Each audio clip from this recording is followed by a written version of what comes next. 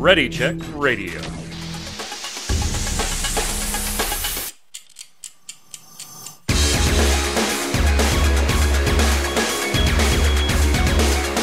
Oh yeah, what's up internet? It's Tuesday, 7 p.m. Eastern. That means here on Ready Check Radio, it's time for Snowbound, the Blizzard podcast. Welcome. We're doing the show live, twitch.tv/ReadyCheckRadio, RAIDEO. If you're watching on YouTube or listening on Spotify, head on over to ReadyCheckRadio.com. In the upper right-hand corner, you'll see all the socials for Facebook and Twitter and Twitch and YouTube and all of it. We would absolutely love you and send you big internet hugs if you would go follow all those things, notify, subscribe. You do all the usual things that people tell you to do, and of course tell your friends as we're trying to grow the channel here. We've got a good show for you today. Lots of World of Warcraft news, and we're going to talk about some Overwatch, and apparently looking at the panel, there's already opinions on our Overwatch topic. Jeez. These people. I guess I should introduce them. Dom Greco, a.k.a. Zisto. What's up, sir? How's it going? Not too bad. You got the Dark Portal behind you. Although it's the wrong one. It's not Dark Portal-y right now. No, it's the wrong one on purpose, because this is the one I'm waiting for. No plans to enter the Dark Portal all over again. You were prepared. 15 points. 15 points. So I guess we'll have the answer to that question when we get to that topic in just a minute. Also, back by popular demand, Angela Mercurio, a.k.a. Indy. How are you, Indy? How's it going? Pretty good, thanks. We're here. We are here. Nice to have you back. Internet problems last week. You all right now? You all working out? It's all good?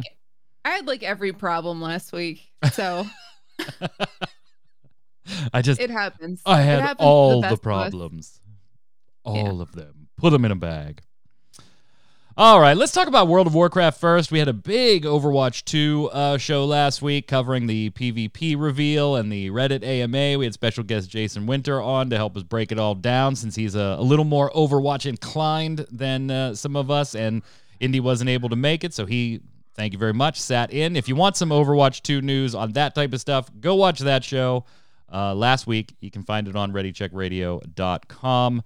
or on our YouTube channel. But today we're going to start off, once again, with some World of Warcraft news because the great push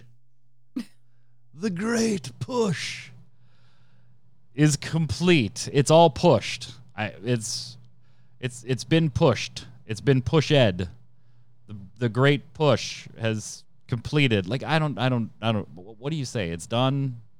It's birthed. It's birthed. The Great Push Finals, and actually 3 days of it, but the finals completed this past weekend, and I gotta say, first off, did anybody watch any of it? Live or recording, doesn't matter, but did you watch any, Indy, my fellow MDI fan? I mean, believe it or not, and I see your notes, so I'm kind of bummed that I didn't. Oh, no! But I wasn't inclined, but also I was working on I was pushing for Keystone Master of my own. Yeah, I still got to do mine too. How you doing, Zista? So far behind. Still sitting where it's sitting. Where is it sitting? Yeah, how close are you? I have a couple 14s, and the rest are all 10s and 12s. Yeah, I got all of them. So count. yeah, we gotta get on that, man. I can't be sitting on that stuff. The Great Push is over, and honestly, if you don't remember what this was the not the MDI Cups, the Mythic Invitational Cups. This was kind of like an anybody could join, and the point was not to just complete it and beat your opponent. Zista, I thought maybe, terrible name aside, that you might like this one a little more because the point was more how many of these dungeons can you get and how high of a key can you push on them, not necessarily me racing you to do a 16 key or an 18 key, and whoever finishes first, wins. This was more long-term. You ran multiple dungeons. You were free to bounce back and forth, and as long as you obeyed different timers that were going on. So I kind of thought you'd be a little more interested in this than you were in the Invitational Cups, but it sounds like that wasn't the case. Well, so I didn't know that was the change ahead of time, right? So this probably would have been something I was a little more interested in. But unfortunately, I was unaware of it at the time that it happened, and after it had ended, it was too late. I've been incredibly busy. So even though we covered it on the show, that was like out of sight, out of mind for you, because it was because I hear the great push, I hear the speed running, and my brain just shuts off. Like it's like I don't want any part of this. Yeah. So you still have to time the key. That's important, and time might be a factor or could be a factor down the road in tiebreakers, depending on how a tournament plays out. But ultimately, if my group pushes a 26 of a dungeon and you push a 25 of that same dungeon, I'm 1 point ahead of you in the overall standings, provided we both finished in time. Now, if we were both tied across the board at the end, then they start going to who did which dungeons faster and who overall was faster, things like that. Luckily, it did not come to that. Honestly, I thought the Great Push should be the de facto format from now on. Like, in my estimation, it absolutely should be the de facto format. It is, in my estimation, infinite, and maybe people share this opinion, maybe they don't. It is infinitely more entertaining to watch. That's not to say that it's perfect and that there weren't issues and there were things that they do need to work on when they do the return of the Great Push. I don't know what the hell. Let's give the Great Push's revenge, whatever the hell you want to call it. There are some kinks that need to be worked out, but I thought it was infinitely more entertaining to watch. To me, it was more of a show of skill than, not to say that the regular MDI Cups are not a show of skill, right. But I thought there was a broader range of skill. You had a broader range of classes being used. You had instances where people were duo tanking things because that helped them push. I mean, we were seeing 25s, 26s, 27s, 28s pushed in this event, and a number of world firsts in the 27 and 28 categories along the way. Now, Indy, I said that I think it should be the de facto format, or at least considered to be the de facto format with some changes because it wasn't perfect. And immediately you shook your head no. I mean, like it's cool to have the variation, but I really enjoyed the MDIs. I liked seeing the side by side, like two groups throwing their, and I realized there was more of a cookie cutter. You saw like they both went in with very similar, if not the same comps. Yes, I can understand how that can get a little boring, but for me, like, I enjoyed the whole race aspect of it, like seeing them both start and try to finish alongside each other. Well, you did have that going on here. Suspenseful. Yeah, you did have that. Whoops. That is not what I meant to do. You dragged me. There we go. No, I was turning your volume up a little bit, and I clicked the wrong button. You did have that to a certain extent here. It wasn't, Dom's, your screen and my screen, and we're both running the same dungeon. We both started at the same time, and you're watching that progress. But you were watching 2, 3, and sometimes 4 different groups on the screen at the same time. But they could be in different dungeons. They could be at different points in the dungeon. They didn't necessarily start, even if they're running the same dungeon, they didn't necessarily start at the same time. So I will say, like, as presentationally, it is a harder format to educate the viewer in real time. Like, you can have that whole thing at the beginning to educate the viewer right off the bat on here's how things work, and if they're there for that, great. But you can't constantly reiterate that throughout the broadcast, through the multiple day broadcast. If you didn't watch it, go ahead. As a viewer, I mean, I think when you're talking about educating the viewer, it's like getting the viewer to understand the format, maybe. Yeah. So that's exactly what I'm talking about. For me, like, thinking about like educating the viewers, I look at things like really analytically sometimes. So as a healer, I almost like to see something presented in a way where I can learn from that. And if I'm watching, 4 different groups and 4 different instances, like it's almost not as easy for me to follow because I like to see it under a microscope, like almost how it was the first time in the MDIs, because I can watch it side by side. I can see what each healer's doing. It was really nice for me because they were both priests, so that was really nice. But yeah, I feel like I learned more from the MDIs. Well, I don't know, like the little bit of speed running in this kind of format that I've seen in the past for various things, it always seems like, at least from the ones that I've watched, that one team clearly has the lead, the other teams are behind, and that's not exciting for me, because it's like you know exactly how far ahead they are.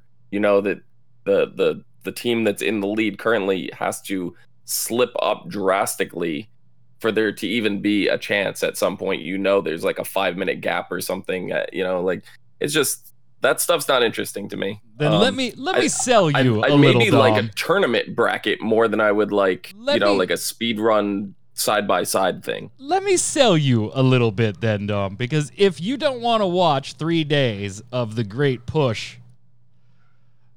go watch day 3, the last hour of the broadcast. That's it. Okay. Just go watch the last hour, the finals of day 3. Because if that's one of your gripes, it is totally thrown out the window here. Going into day 3, 6 teams were still in it, all vying for first place. Now, one of them, unfortunately, had to drop out. They had some situations going on, and they just felt like they weren't going to be able to be competitive due to those situations, so they dropped out, which means we had 5 at the beginning of day 3. Going into the last hour, 4 were still fighting to get first place. All 4 were in it. It wasn't a situation where, Zista, you got to do this, but then you need, like the stupid playoff scenarios for the NFL, when it's in week 12. Well, if Indy wins and these 2 teams draw or tie or lose, it wasn't like that at all. If each team had done what they were trying to do, they were still in it. They were talking tiebreakers in the last hour. That's how close this was. In the last 10 minutes, you had 2 teams fall out of being able to make first place, and in the last 5 minutes, you had the final team fall out of being able to make first place. It really came down to, if any of these teams finish their run that they're currently on, they can win. They can win. Now, Echo did walk away with it again. Take that for whatever you will. Echo won MDI. Now they come and win the push. I thought it was kind of impressive on one front, because Echo really isn't known for pushing keys. Just to push the rank of the key up. That's not kind of their forte, but they got some practice in. They were able to do it. Not surprised. They're super talented to begin with. But this was a little bit of an adaptation for them. And something we'll talk about in a second. They might have used a tactic that some people aren't happy with on a particular dungeon. We'll get to that in a second. I thought, though, it was super exciting to be watching this, Indy, in the last 15 minutes. There's still 4 teams in this, all doing different things. You're trying to watch every screen. I was, like, enthralled watching this, where MDI, I was like, okay, I know what's going on, and then I'd just listen to it in the background and then come and watch the last boss. Okay, cool, and then go back to doing my thing. This, I just sat here just watching the entire thing. I guess. I mean, for me, though, it's preference. Like, for me, I was more watching like a hawk the MDIs, because I was watching just that, really focusing on the healers, not necessarily even, like, I guess some groups would look at it and take from it, like, how did they pull this instance? How did they skip certain things in this instance? For me, it was all from a healer point of view. And if I have 4 different groups doing 4 different instances, it's really hard for me to pay attention. And, like, I guess I'm not looking at it from the same perspective. Yeah, it sounds like you're looking for that educational aspect. What can I pull away from this to improve my personal game?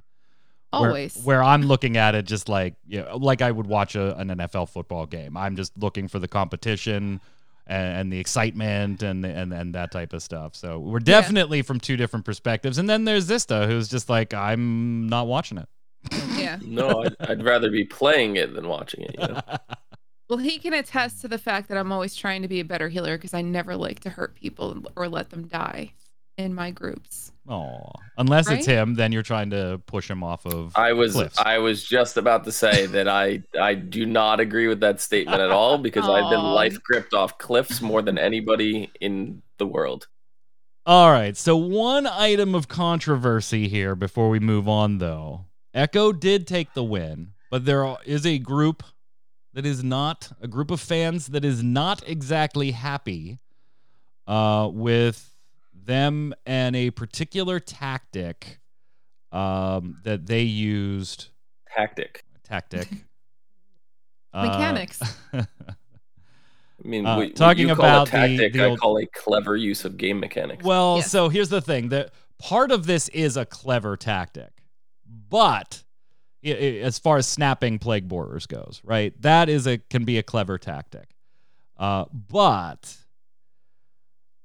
using a hunter misdirection bug allowed them to snap those plague borers basically anywhere they wanted them to go in the instance. So yes, you are able to snap them to a certain degree. You're just limited by a couple of things in real life gameplay without the use of a bug or anything. But to do what they were doing with the plague borers in game Zista, you actually had to take advantage of a bug with misdirection where you would fire it and then cancel the buff, not let it run its course, and it would snap these plague borers to their tanked target, usually the tank as the target, regardless of the distance, wherever the hell they were, which essentially let you use plague borers to nuke the last boss. I mean, you could do whatever the hell you wanted with them. This has caused a little bit of controversy, not the snapping of the plague borers by themselves, but the addition of the misdirection bug. Yeah.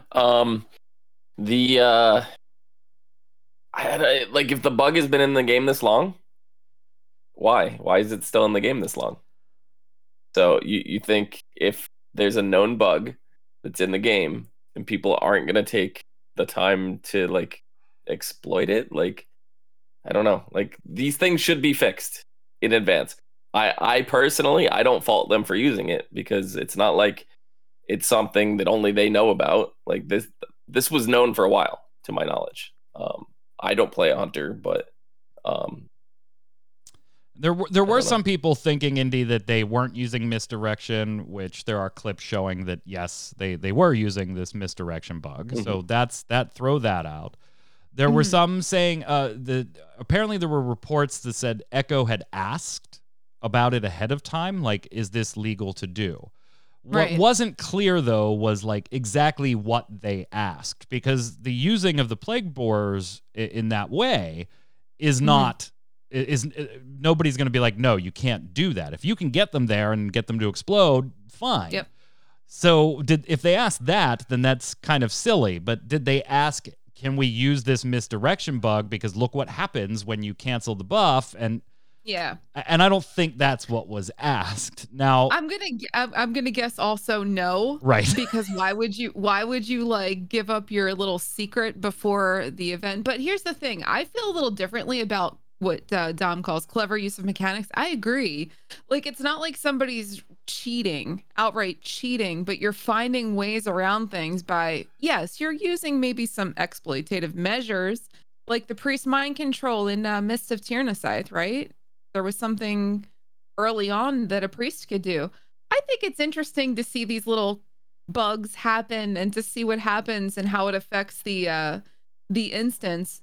It's just it puts a different spin on it. Is it is it kosher to do? Probably not, but it makes it interesting.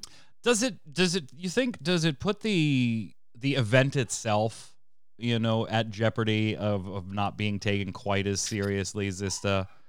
When you allow those types of things, you don't say, hey, I mean, you know what? That's a bug that is not intended to be used that way. You cannot do that. If you do that, you're going to be disqualified. Like, right. you know, there was a whole, I forget what it was, but in the NFL, to use the competitive thing again, analogy again, there was like a way around the rules to essentially get infinite timeouts. If you were using them at the correct times and for the correct circumstances. Now, that has obviously been changed.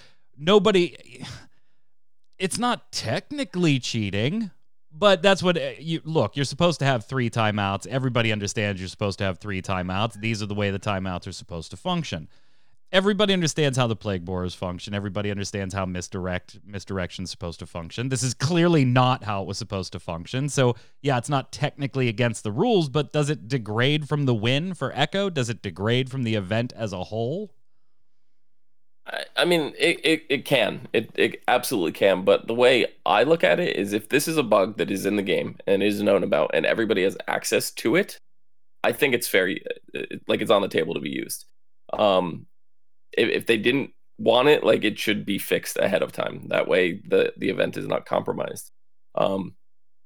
Things that I would disagree with is if it was like they knew about a certain exploit or bug that no one else knew about, like this 1 pixel perfect jump that you can make to go through a wall, that was unintended and skip half the dungeon and that kind of stuff. That's where like I'm like, no, that's not okay. But this is something that was known about.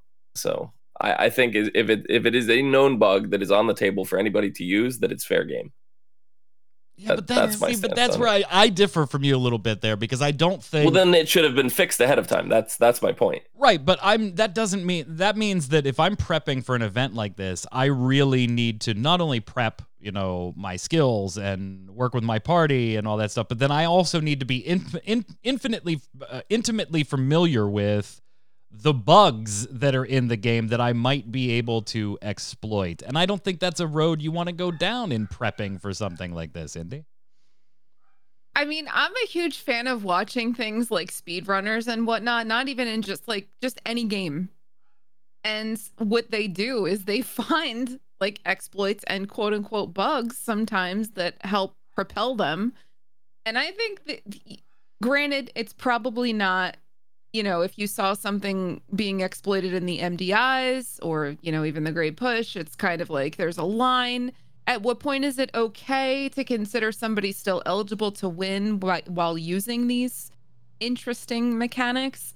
But I still think it's entertainment for me to see somebody find something that like this, like the misdirect bug. I mean, they're not wall clipping. They're not, trying to break the game. It's just something interesting. It puts a twist on it. It's not gonna, I mean, it might have affected their time. Oh, it did. It definitely did.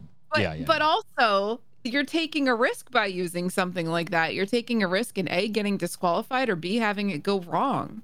Yeah, and ultimately we're talking about one dungeon, right out of a handful of dungeons that they need to run anyway.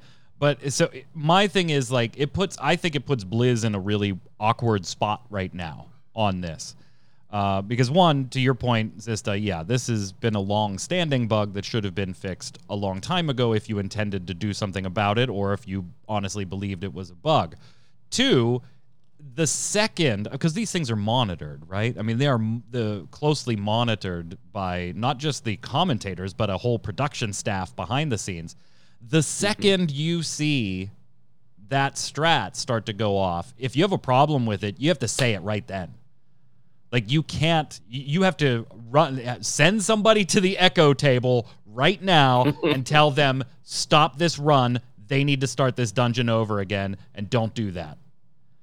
They didn't. But like to add on to Indy's point too, though, like you go and watch any speedrun, like go watch the Super Mario Brothers on NES, go watch those speedruns. You'll see people clipping through walls, hitting blocks and going down pipes and warping to places that you don't know. Like I know in is it right?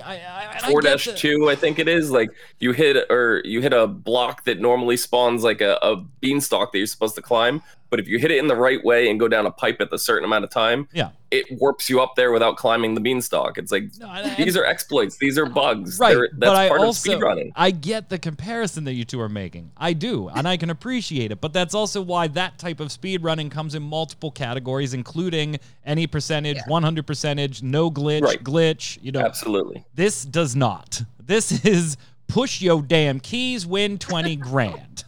Like, that's it. I don't know. The name is still terrible, though. The name is still awful. We can all agree on that. Yes. It was very interesting to watch. In their terms of service for the competition, did they say that you couldn't use bugs or exploits to clear the dungeons? Was that in the rules? I don't know. Echo had me on standby, but they didn't call me, so I didn't get to read the... Aww. Yeah, I know. There was a shot. Because that is a different story. If it's in the rule set that they've agreed to beforehand, and then they go ahead and do this, then I'm on your side with this, Mike. But if not, Blizz, I think at the very least, Blizz has to say something. Yeah, but I'm saying if that was not made clear when they signed up to do this, and like there was nothing stating that they couldn't, then congratulations, like you found something. Clever use of game mechanics. I'm not even upset. We got some 9.1 info. We now know a little more about how catch-up gear is going to work in the patch whenever the hell it comes out. So if you are an altaholic and you've got a lot of alts you want to gear up, or you just stop playing for a while and you want to gear up your main and save yourself a lot of grind, we're going to have basically two options, gang. One is go ahead and just play through Korthia, like the new zone, the weekly events, assaults, daily rewards, all that stuff. It's going to drop gear for you like a level 200. The problem with that is that is account bound or is character bound. So, you have to play it on your alt. So if you're running your alt in at like, item level 150, that could be a problem. The other way, though, is account bound, not character bound, and actually gives you a use for any Stygia you might be holding on to. Because for 1,000 Stygia, you can buy an eye-level 200 piece of gear that could then later be upgraded to 233, and you could mail that to your alts. Now, it goes as an armament, and then when that character opens it, it's a random slot, so you can't, buy pants and send them to your alt. But it does give you a way of using some Stygia and funneling characters. I will caution you on the actual upgrading when we get to that in a moment here, because remember the new raid is going to drop in the normal version at 226. These could be upgraded all the way to 233. You're going to need some friendly rep, which shouldn't be too hard to get. And so I do like that there's this little trade-off here for your alts, although none of the three of us, Indy, are really altaholics here. No, definitely not. But my main is a little farther behind gear-wise. She's like 218 right now. So the thing that I don't like. No, I think you'll be fine there. I mean, if you're my main's 217. Yeah, I think it's fine. It's not. I'm not. Listen, there's no great push with my main. She's. I basically eked out some mythic plus 15s, and I'm happy with that. I don't need to be in the 20s. I'm happy with where she's at. But if I was looking to catch her up, true. What's that, Zizda? I said next patch she'll have to eke out those 20s to get the portals. True. Yeah. Or the teleports. Stuff. Yeah, teleports. Fun stuff. Now you will be able to upgrade these two all the way to 233. Now that's going to work through a different rep grind with the Archivist Codex. Basically, you're going to gather relic fragments from just doing stuff in the world quests and things like that in the new zones. They're going to be open on day one, so there's no time gating or anything like that. You'll turn the fragments in for catalog research because having one currency when you could have two is why. So get your catalog research.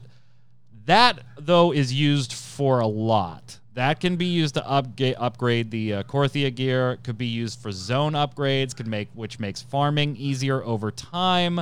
So, it's one of those almost anima type systems, right? Where the grind starts slow with these fragments, or relic fragments, but they can pick up faster as you've been grinding them. But I will caution you both, if you haven't looked at this yet, you probably don't want to use that currency on your main to upgrade gear. I mean, you're going to get gear from the raid and all that stuff for your main. You probably want to save that currency for like the actual zone upgrades. But on your alts, yeah, go for it. You can take them all the way up to 233 if you want to. Zista, you rolling anymore? Is it just Demon Hunter or bust? Demon Hunter or bust. We're staying right there. Keystone Mastery, speak of the devil.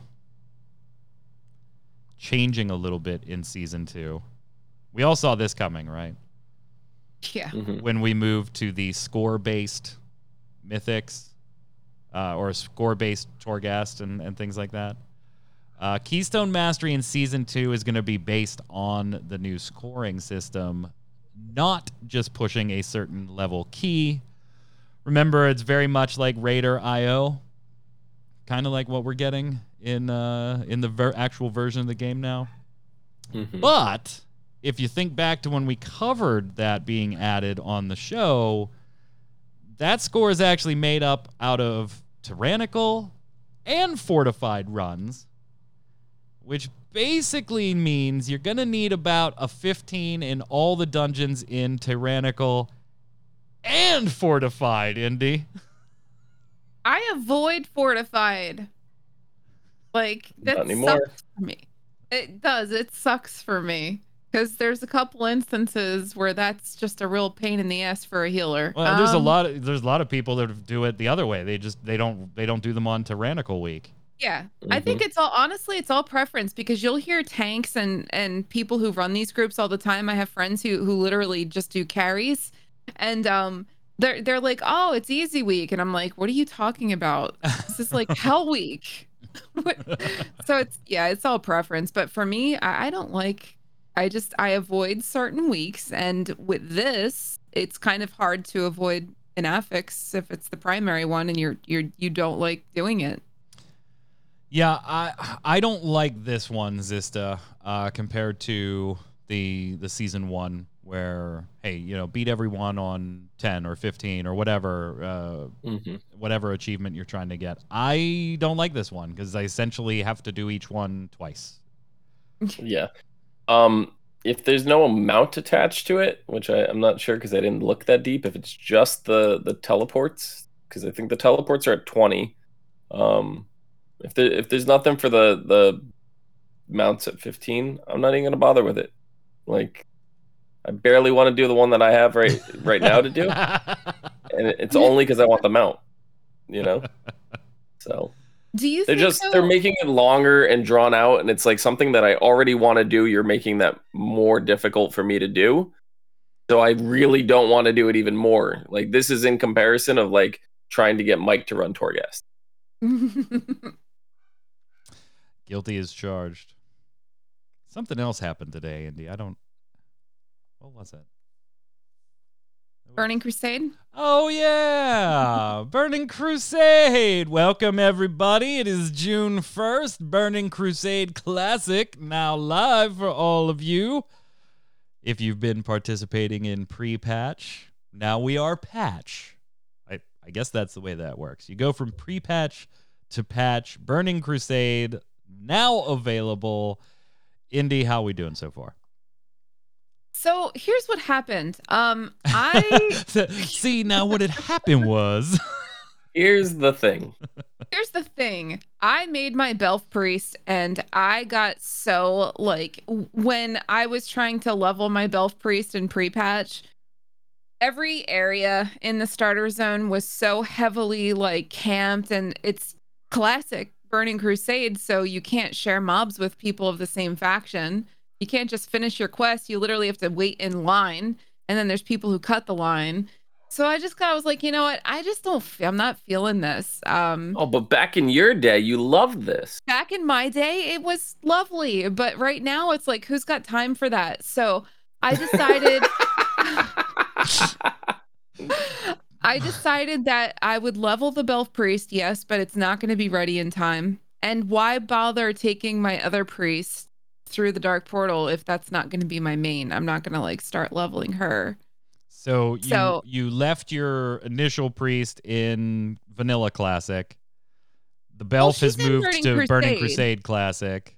Oh, yeah, that's what I meant. She's in Burning Crusade. She's just not leveled enough to go through the Dark Portal. Gotcha. I thought I'd have it done in time, but you know me with procrastination and actually doing things. Zista not going through the Dark Portal, as we could tell by the color in the background. Now, I know you were like upset about the mount in the collector's set and all of that stuff, but I think we should delve into this a little more. What is your hang up with Classic? Like, why has it not interested you in any way, shape, or form?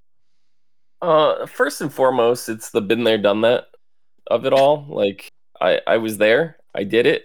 I don't want to do it again. You got the T-shirt while you were there? Yeah, I actually, it's sitting in the closet. But no, like, I don't. I'd rather keep moving forward. I'm not somebody that like sits and goes backwards. You know, like I am living in the moment. I want to keep going forward. I will look backward fondly on those memories because I am very memory driven person.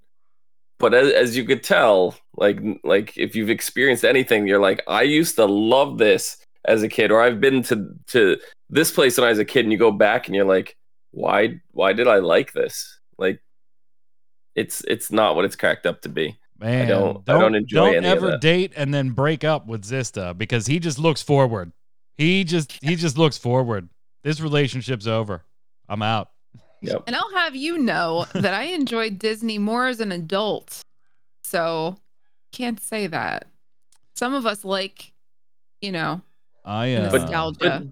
But Disney is constantly upgrading and evolving. Like, you go back, and if you were to go back and ride like Mr. Toad's Wild Ride or the Snow White ride that was taken out, you'd be like, why is this still here? Okay, Disney updates, so they do a good polished job of cleaning up all the stuff that is outdated. That's not if Disney was left the exact same way it was when you went as a kid, you'd be bored as hell as an adult. I went back as an adult on the Figment ride in Epcot, which has not changed at all, and I loved every second of it. But it's just a figmentation of your imagination. Da, da, da, da, da, da, da. I might be playing, Figment was always my favorite. I might be playing Burning Crusade Classic. I might have gotten sucked in a little bit. Did you? Might have. Are you playing with the guild? I know the guild's playing. I am on the server, and it is Alliance side. Blood Sale, yeah. They have not invited me yet, but I haven't told anybody that I'm on. So no, it's not rude. I haven't told anybody that I was on. I was hiding. I'm going to yell at Emmy right after the show. No, Emmy couldn't possibly. I'm going to yell at Emmy right after the show. I was hiding. Yelling at her. I just want an excuse to yell at Emmy. Just let me have it. I'm probably only doing it so that I can send Havoc my brother screenshots, because that was like when we started playing. Right. And then he played... I mean, he was in like hardcore progression rating through Cataclysm and Mists, and Mists was kind of, where it started to fall apart for him and his group, and he hasn't played in years and years. So I don't know if I'm playing to enjoy it or if I'm playing just to send him screenshots and be like, look, it's Shadow Labs when it's still relevant, stuff like that. But we'll see. I have rolled my human mage, and the trek has begun at level 58 because I wasn't starting at 1. Fuck that noise. I'm just upset that we're on an RP server because I may have been interested in rolling, a horde character just to come camp Mike all the time. Oh, we are on an RP server, and believe me, I do not wear pants. I do not wear pants ever. You spend a lot of time in the Goldshire Inn. That's none of your business. Server. That's none of your business. We'd have but yeah, I'm looking forward to it actually. Like I'm 58, so was just polishing off some stuff in old. in Plague Land, in Plague Lands to kind of get ready, and You know, I haven't gone through the portal at all today. Moon God RP. Anytime I see that in writing, Goblin, Moon God RP, I immediately think of Darnell singing the 12 Days of Christmas. Oh my God. It's the best. If you missed Mike B, a.k.a. Phony, guesting this past Saturday on Gaming Gumbo, by the way, another show on this channel, that is available on YouTube and on the site. It was a great show. A lot of fun. Always fun hanging out with Mike B. It's been far too long. And you can see him make a diving save to keep a nude child off the stream. So it was a lot of fun. Go check out the show. All right, let's move on to some other Blizzard info before we wrap it up. First off, I'm sure everybody get your shocked and amazed faces on. Are they on? Good. What do you got going on there, Indy? Damn. She needs attention. She does need attention. She is upset that there is no BlizzCon this year. She really is. She's protesting right now. I can see that. We're getting a lovely view of a cornhole right there. If there's not a BlizzCon next year, heaven help us. Well, we're going to get this kind of digital hybrid thing early next year. I mean, we kind of all called this, right? Like when we finished up digital BlizzCon in February, we kind of went, it doesn't really make sense to have one. Like if Overwatch or Diablo was going to be right around the corner from a November BlizzCon, then I think you go ahead and do it, right? Mm-hmm. And you just have Diablo 4 or Overwatch 2 marquee the damn thing, and then it comes out in December or January. We all know that it's probably mid to late next year at the earliest for those titles now, based on everything we're hearing, based on more departures, by the way. So yeah, it doesn't. To me, it doesn't make sense to have one in November.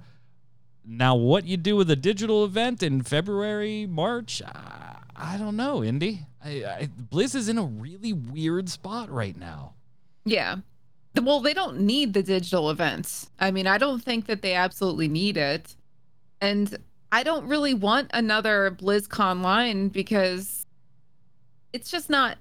There's something about even the BlizzCons that you don't go to physically. There's something about knowing that they're having it and then you're just kind of tuning into it. It makes it more exciting. I wasn't super into BlizzCon line because I don't know. It wasn't the same. I had the fortune of attending a BlizzCon in person 10 years ago. And for me, it's about that. So until they can do that safely, I don't think there's any reason to have another BlizzCon line because A, like you said, there's nothing right around the corner. And B, where would the content be for those of us who really enjoy tuning in for the in-person events like the cosplay contests and the concerts?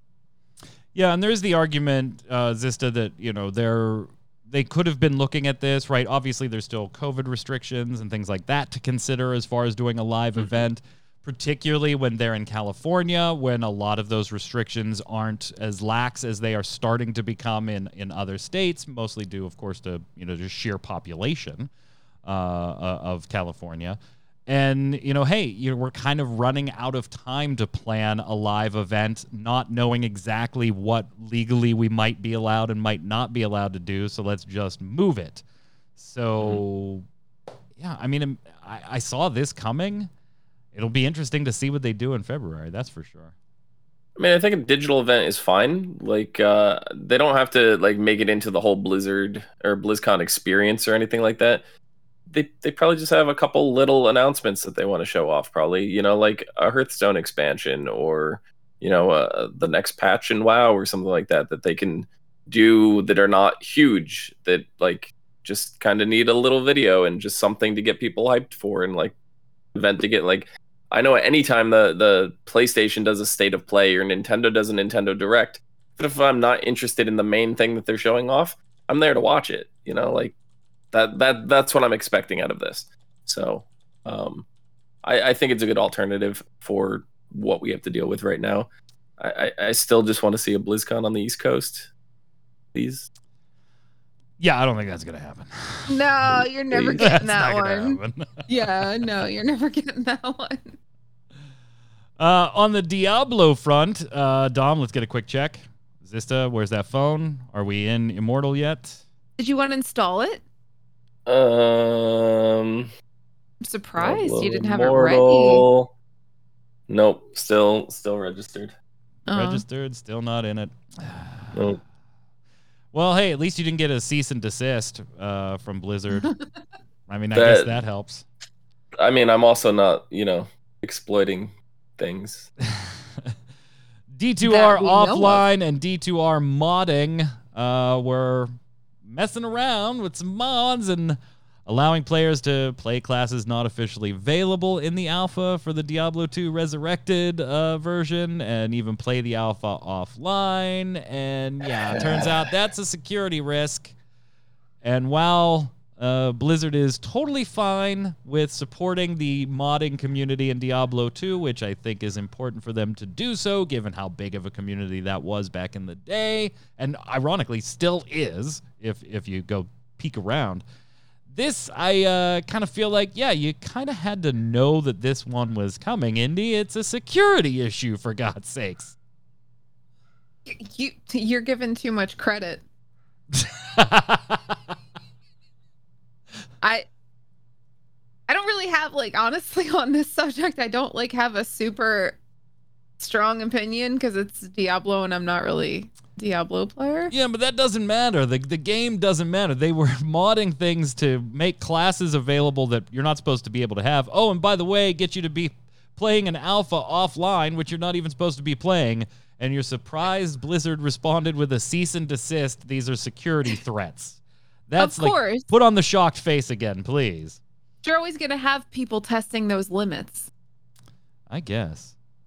I was one of them back in back in my day. There's a video on my old YouTube channel. It was before I took the name Indy Garona, so I'm not really worried about it. But we broke into Hyjal before the Burning Crusade came out. You were a rebel. You were a rebel. Yeah. I mean, I think up to Cataclysm, I was in almost every area in the game before it came out. I was in Ancrage, walking through the tunnels of Ancrage before that dungeon was released. Oh my god, yes, that's right. Yeah, you had, it was a mage exploit with a blink that you had to blink through the wall of outside around the back of the ocean side, and then you would just kind of drop in through one of the rooms, and then you were able to explore through all there. That was before the gates were even open. This was forever ago. But yeah, the Hyjal too. Oh, I absolutely did. I have one. I have one with my main tank. We used to go in there with Noggin Fogger elixirs and fly off the top of Hyjal before it was open back in vanilla. But yeah. I don't know. What exactly is the security threat? When I hear security threat, I think of people's information getting released. This is just their security threat is what some of their unreleased classes are available to the public. Is that the security issue? That to me is not a security threat. So I don't know exactly what they're considering a security threat, but while I don't necessarily agree with the mods that they should be available to put out there and test it, I just don't like the wording that is used in it. I know modding community is still really strong for both. I not just Diablo 2, but for Diablo 1, because I know there's a modding group out there that have restored NPCs and old quests that didn't even exist back in the original Diablo with one of the priests that was in the game files that still had audio files but had no other data files, and they actually created a sprite and threw them back in the game and reinstated some of the quests just to do that. Those are mods you can still download right now to go do that are still being actively worked on for Diablo 1. So the fact that Diablo 2 is being modded is not even a surprise to me. I'm just a little shocked that they're calling it a security threat over here to have some unreleased material. Well, early. I mean, you are modding things in the files to be able to play it offline when that is clearly not the intent. It's not just opening up, that character class is data in the packet. I'm making it visible when Blizz actually meant for it to be invisible for right now. But modding the game to be able to play it offline, I think, is a totally different can of worms when you talk about this stuff. Well, it's no, not see, I'm intended to be agreeing played with you way, on that. I just don't think security threat is the right word for it. That's all. I feel like it should be called something else. Like security, I feel like is like your own personal data is being, taken or somebody's at harm or at risk. Or I don't think that's the case here. I think it's just you're exploiting things that are not intended and they're not happy about it. But I don't think that's what a security. Well, you get the old C&D anyway. The old cease and desist. Oh, absolutely. I'm not even surprised in the slightest. The old C&D. Moon gotta pee. Damn it, Darnell. Yo, it's your boy Darnell. Hey, girl, flower.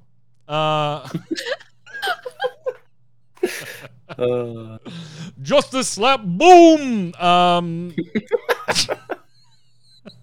Go watch Blizz Blues if you don't know what we're talking about. I still go back and watch those.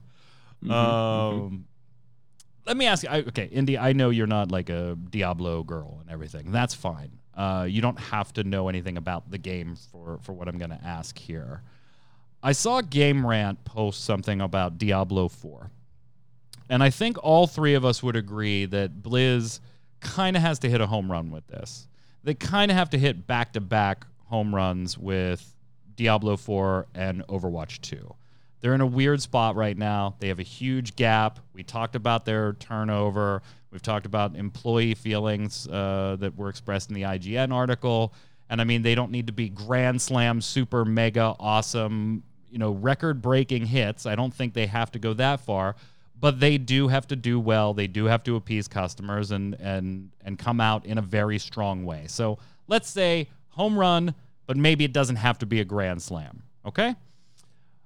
Yes. I would have agreed with that sentiment, but I think Game Rant took it another step further, and I haven't decided yet if I agree with them or not. Now, this was specifically to Diablo 4, but I guess you can kind of wrap the question around Overwatch 2 as well, kind of saying, hey, you know what? Diablo 4 has to revitalize the ARPG genre. And they kind of make the comparison that when Diablo 3 came out, very well received. Endgame was kind of shallow for a lot of people's expectations, but there was no denying that Diablo 3 was the king of the hill when it came out. Fast forward to now, that's not necessarily the case anymore. Not even close. Right, where you now live in a world where there's Path of Exile. Path of Exile 2 is coming around the corner. You have the Torchlight series. Let's set 3 aside because that's kind of lukewarm, but 1 and 2. I mean, you have an ARPG genre now that Diablo is not going to just enter it being the de facto number 1 because they're the biggest and they're the latest entry in it. They're now, Kiggles is pointing out Path of Exile doing just fine. They're saying their opinion is more of like, hey, if Diablo 4 just tries to carry forward and doesn't really learn from the mistakes of Diablo 3 or even the mistakes of Path of Exile, knowing that Blizzard has friends at Grinding Gear Games and they talk and things, if they don't learn from those mistakes and they just spit out another ARPG right along those lines with the same pitfalls, they're going to be in real trouble here. And this is a difficult balancing act for Blizzard to try and pull off with Diablo 4. Do you necessarily agree with the assertion there, Zista?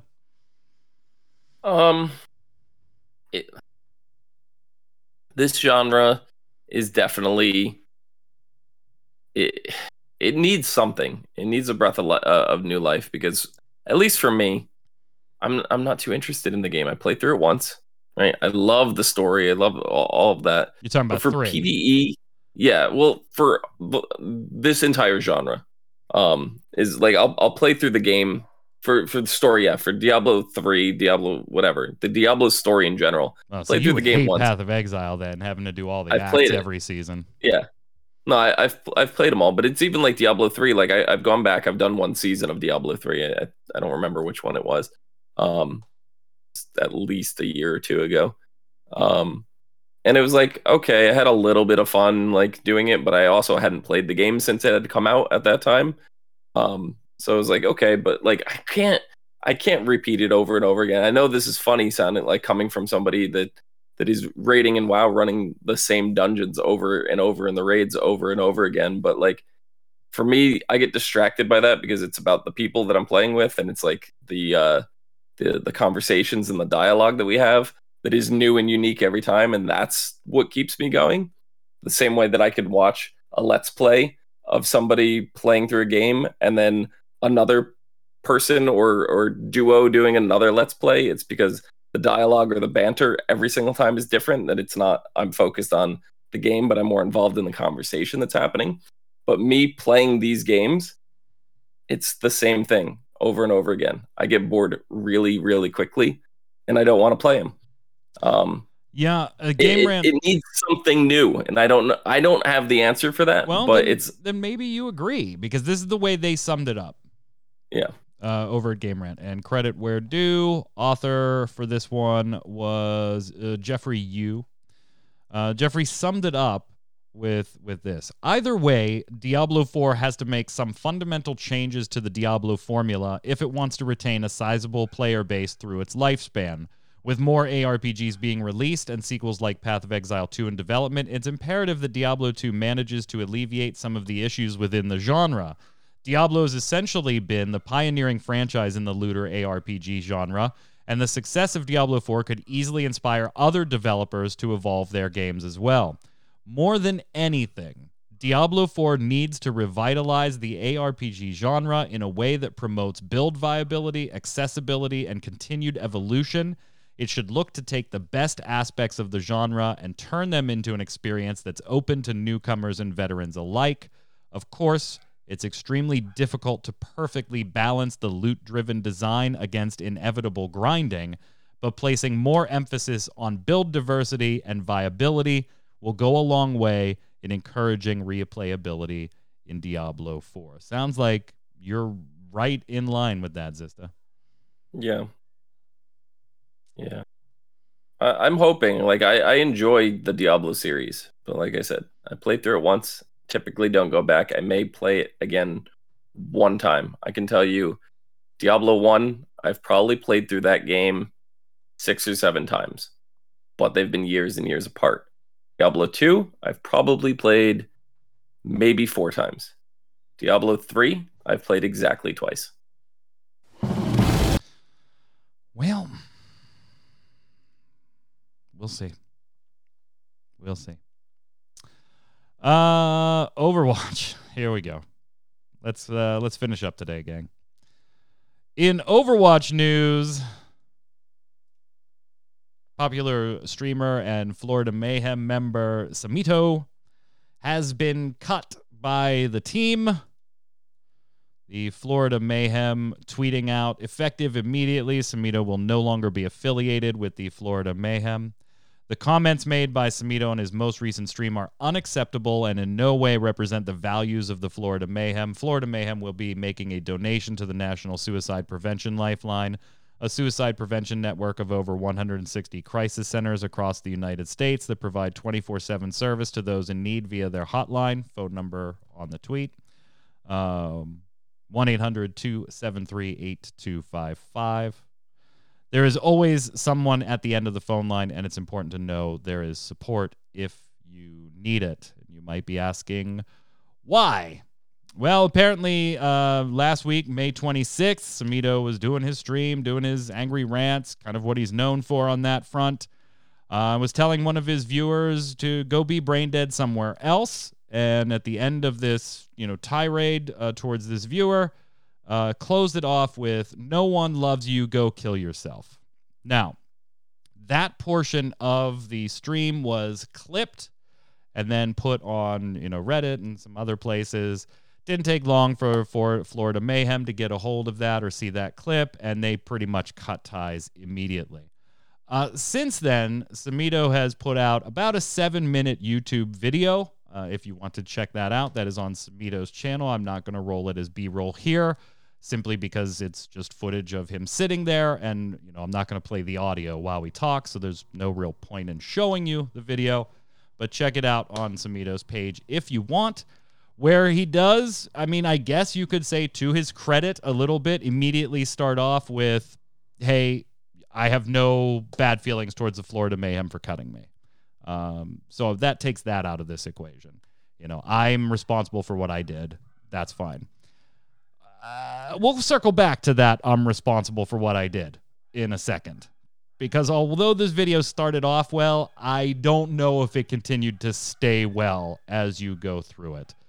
Chat reacting, yeah. I don't think anybody in the world is going to blame Florida Mayhem at this point. Like, you kind of have to cut ties at that point. What happens in the apology video, though, is where things get a little weird for me. Indy, I know you have some pretty powerful thoughts on this world, too. Oh, people will still... Yeah, Jason, you're right. People will blame Mayhem, but, they're running a business. That's not a good look. You got to go. That's kind of the end of the Florida Mayhem portion of this story for me. Yeah, you're right, though. Some people will blame him anyway. The apology gets a little weird. Because at first, Indy, it does start off with things that you would expect somebody in that situation to say. I'm not mad at the team. I did this. I understand why they cut me. I love you, team. Go do your thing. You don't have to worry about me being mad or anything like that. Okay, cool. Thumbs up, right? Look, I said some stupid things. I bear the responsibility for that stuff when I say stupid things. Yeah, it's part of my persona, this, angry streamer that vents and stuff, but I took it too far. That's on me. Okay, I'm with you during this apology video so far. But then it gets a little weird. It's about as long as it lasts. Yeah, because then seconds. It gets a little weird, right? It's like all this, I'm taking responsibility, and then all of a sudden becomes focused on the clip. Yeah. The person that clipped this it's all their fault. Did not do the entire clip. They ended the clip right after I said, nobody loves you, go kill yourself, end of clip. And if you do watch the stream, what happens is he says that and then immediately, like, you ever say something, not this far, but you ever say something and as you're in the process of saying it, you're like, I should not be fucking saying this. Like, as you're in the middle of the sentence, you can almost see that happen on the original stream where he says, nobody loves you, go kill yourself. Oh my God, why did I just say that? I'm sorry. Like, he does launch right into an apology and I went too far. It's instantaneous. There is no pause. He blames it on having somebody told it to him in Call of Duty the other day, so the line happened to be in his head. Yeah, so it happened to be in his head as the snappy comeback. That doesn't make any of this okay. All I'm doing is letting you know that if you watch the full stream, he makes the comment and then immediately, like halfway through, you could tell he's like, oh shit. I am sorry. I should not have said that. I've helped people that have been in that situation. That is wrong. Blah, blah, blah, blah, blah, blah, blah, blah, blah. What's weird, though, is that the apology video about why he's with the Mayhem takes all this responsibility and then immediately negates that by saying this person that clipped this did not take the clip far enough to realize that I apologized immediately. I realized immediately what I did was wrong. And therefore, they're presenting me in a less than favorable light by taking things out of context, not putting the whole story. I don't care if you judge me, but I want you to judge me on the whole story. And that's why I'm not with the Florida Mayhem anymore. And it's their fault, and I'm pursuing legal action. Indy, I know you're dying to talk here, so I'll go to you first. This entire video is nothing but gaslighting. If you're going to apologize for saying something completely and utterly screwed up on a stream, which we as streamers need to be held accountable for what we say on our streams to our communities. So that's first and foremost. You should have just left it at, that was really messed up. I'm sorry, I take accountability. But no, he goes on to try to make excuses for why he said what he said. And just gaslighting the entire time. Hey, I've helped people who wanted to kill themselves. Listen, man, that you don't even go there. Don't add insult to injury and say that you've saved people who've been suicidal because you probably don't know anything about it. And secondly, he went on to say he heard somebody else say it in CSGO. So it was like fresh in his mind. I've heard people say some really awful things too, but you don't see me repeating them on my stream because I'm not a salty, toxic person. You have to be responsible for who you are, for this persona that you put out there. You have little kids looking up to you. If you're going to behave that way, at least take ownership of it and say, this is who I am. This is what I did. And yeah, it went a little too far, but leave it at that. Instead, he's going on to say that whoever clipped it is a troll who he's going to sue. Good luck with that, by the way. If you are accepting accountability, you don't go and sue somebody and say that their clip is the reason that you got let go from any organization. Like, you can't do that. The words came out of your mouth, not the troll's mouth. Yes, if you clip something cleverly, it can appear one-sided, but those words still came out of your mouth. So, like, stop blowing smoke up the internet's ass on this one. Like, take responsibility or don't. And I thought this whole video was absolute bullshit. And I don't get. I don't go with you initially. I think like I think first off, you should never have put yourself in a position to have to make this type of video. Let's just get that out of the way first. You know, it should not have been said under any circumstances, joking or otherwise. There are things that I said as a teenage boy, talking to my teenage boy friends, making fun of each other in the 90s, that I would not say today to people my age who grew up in that era and who would totally know that I was joking and that I just don't say them anymore. You know, I've learned, I've evolved, right? Yeah. I'm not entirely on board with how far cancel culture is taken in our society either. I think there are instances where it is taken too far or engaged for minor offenses. And I do believe people should be given the opportunity to learn the way I have when I was a teenager versus today. That said, this was a horrible thing to say. And if you needed to make an apology, fine. Go ahead and make your apology. And I, watching the original streams, Zista, honestly believe that in the initial gut reaction moment, he had an, oh shit, I can't believe I said that. That was wrong. Mea culpa. In the moment. I don't think that stream, that said, I don't think if Mayhem sees the entire clip, I don't think they keep him. I think they still get rid of him. So that doesn't matter. But I think in that moment, there was, oh my God, what am I doing? I shouldn't have said that. Fast forward to the making of the YouTube video, and I think you're fine for the first couple of minutes. Hey, just want to respond. Florida Mayhem just cut me. I want my viewers to know why. This was totally my fault, etc., etc., etc. I thought things were off to a good start in that indie. I didn't think the entire video was crap until we got to about that midway point, and it started becoming, they have defamed me by clipping it in this certain way, and I'm going after them, and then literally says, they're why I'm not with the Mayhem anymore. 2.5 minutes after saying, I'm not with Mayhem anymore because I did something stupid and I take responsibility for that. The tone in that video is what shifted immensely for me, Zista. Yeah, I think part of it too, and because like we're outsiders on this situation, we're looking in. We don't know everything that's gone on. Obviously, we have what was said, and we all know that was wrong, including him, right? It seems like just based on this video, because I'm not well versed with him and everything ahead of it, like prior to this. If you don't know, he is a very Dr. Disrespect type personality. Kind of, yeah. Where that character, no, I got that for sure. Yeah. But he has somebody in his Reddit community or whatever that he said that has done this on multiple occasions, clip things to make other things appear like they are not.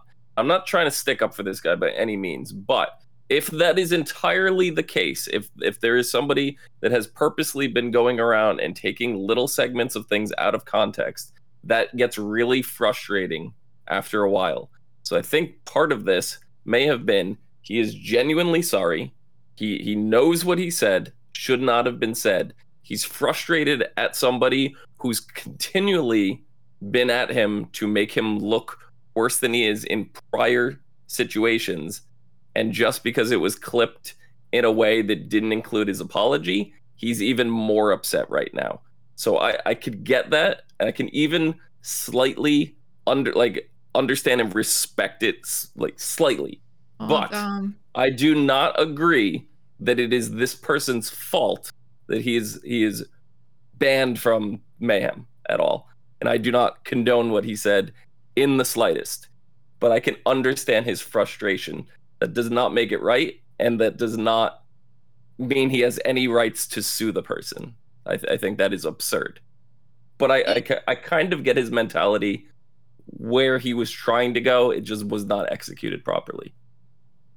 Take it from somebody who's dated sociopaths. The behavior is typical. He did something wrong. He's throwing it out there as an apology, trying to make himself look like the victim. And then he's backpedaling by saying, I was once suicidal. I help people not commit suicide. And like he's throwing all these things at you that are completely detracting from the point that should be the apology. The clip, the original Twitch clip, isn't even what bothered me. Yeah, the original Twitch clip itself, if you do see the entire clip, which he also shows in this video, by the way, if you do see the Twitch clip, I don't think we're talking about this unless there's the follow-up video. Because this video pissed me off. Yeah, watching the Twitch clip, I totally thought his apology was sincere. Like, not only did he realize, oh my God, I did something wrong, I got to apologize, but I think in the eyes, you can almost see this, wow, that was not just wrong and I need to take that back because I'm in a public forum, but there was instant regret on, I just shouldn't have said that. Like, even if I was in a public forum or not, I shouldn't have said that. I think that was fine. It was the YouTube video after that kind of went bizarro for me, Indy. Oh, it absolutely did. And like I said, it seems like it's one person that's gotten under his skin that kind of he's lashing out and like focusing where it should not be. He's focusing on this one person instead of what the video was supposed to be about. And that's the direction it took that's a bit wrong. I get what you're saying, Zista. Yeah. I think if that's the case, that needs to be a separate video or not a video at all. Absolutely. Or not a video. That's what I mean. Like, it wasn't worded or executed properly. I understand where at least I think where he was trying to go with it. Yeah. It was just not done well at all. That video should have ended about a minute and a half in, I think. Just been like, hey, here's why I'm not with the team. My own fault. Team, love you. Go have a great season. Later. But he cancels everything he says in the beginning of the video with all the smoke he blows the entire duration. So that's what got me. Like, it's like you're insulting, you're adding insult to injury. Yeah, not a good look. And I mean, Florida Mayhem had no choice. No choice. No choice. I mean, even if they saw the clip in its entirety, no choice. You gotta. Absolutely. Last up, Mr. Zista, you playing any of the Hearthstone this week when the mini expansion comes out? See, I don't play too much Constructed anymore. I'm kind of like locked into the Battlegrounds, but I'm still gonna buy this.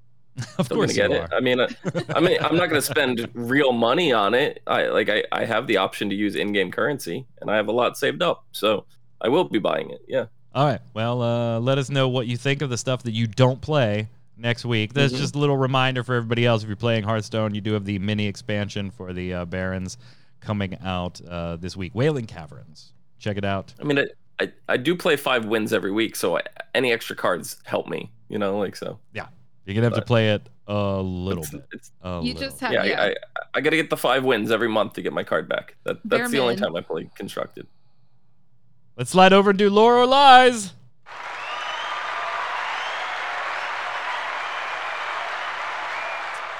This is our final segment of every show where we give you 3 statements, one of which has a falsehood, the other 2 are the stone cold truth. We've been following the lore and the main story for Shadowlands 9.0 since its launch. We're working our way through it as spoiler-ish free as we can.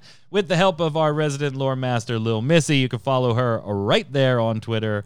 That's at Lil, Lilmissy 4205. Thank you to her every week for volunteering and giving us some lore or lies. Now, last week, the lie was in the first statement, the one that I gave you. It was actually Secular Mevix who recognized that the blade was forged by the Primus and put his trust in the player, believing the Maw-Walker could turn the tide of the war on Maldraxxus. So here we go. I was hoping it was going to be Jason's statement. Yeah. Oh, no. So here we go. I'll give you a statement. Zista will give you one. Indy will give you one. One's a lie. In the comments on YouTube or on ReadyCheckRadio.com, RAIDEO.com. Let us know which one has the lie and what the lie is. What special surprise does Plague Deviser Marilith have for players?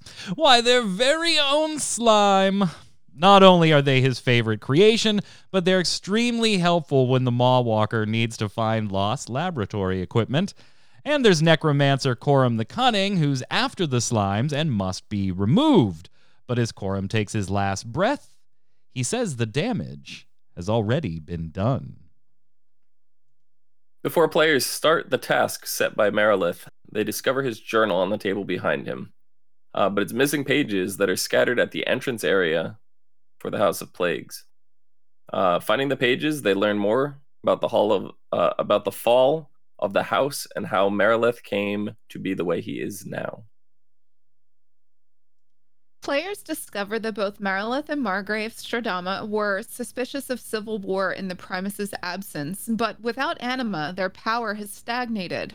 The House of Constructs offered anima, but it could be a trap. Since there's no proof, Marilith has a new potion as a last resort to protect his Margrave. But the house falls before he could create it.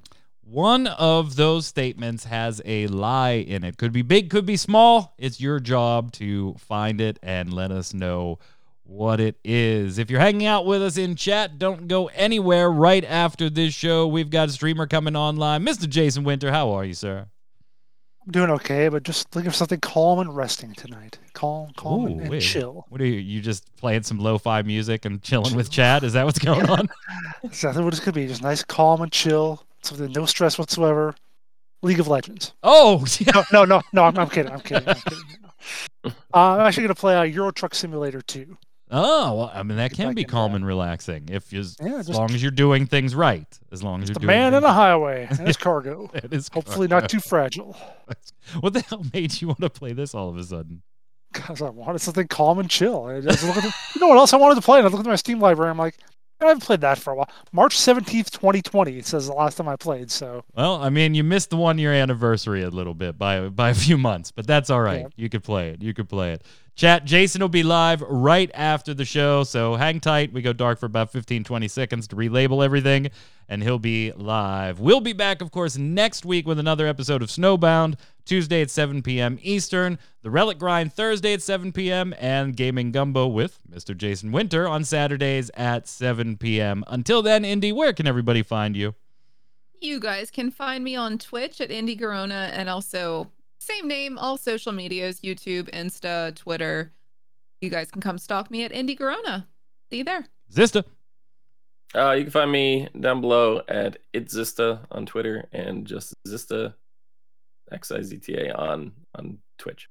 I'm Mike Byrne. You can follow me right there at Magic Man 1, but more importantly, follow at RC Radio so we can tweet at you every time we go live with one of our 3 podcasts or anytime one of our volunteer streamers, who I love immensely, goes live to play games.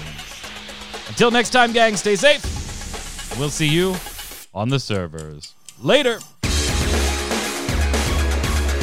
Remember in pre-show when we were talking about the Super Mario Brothers movie? I just saw that they've made an extended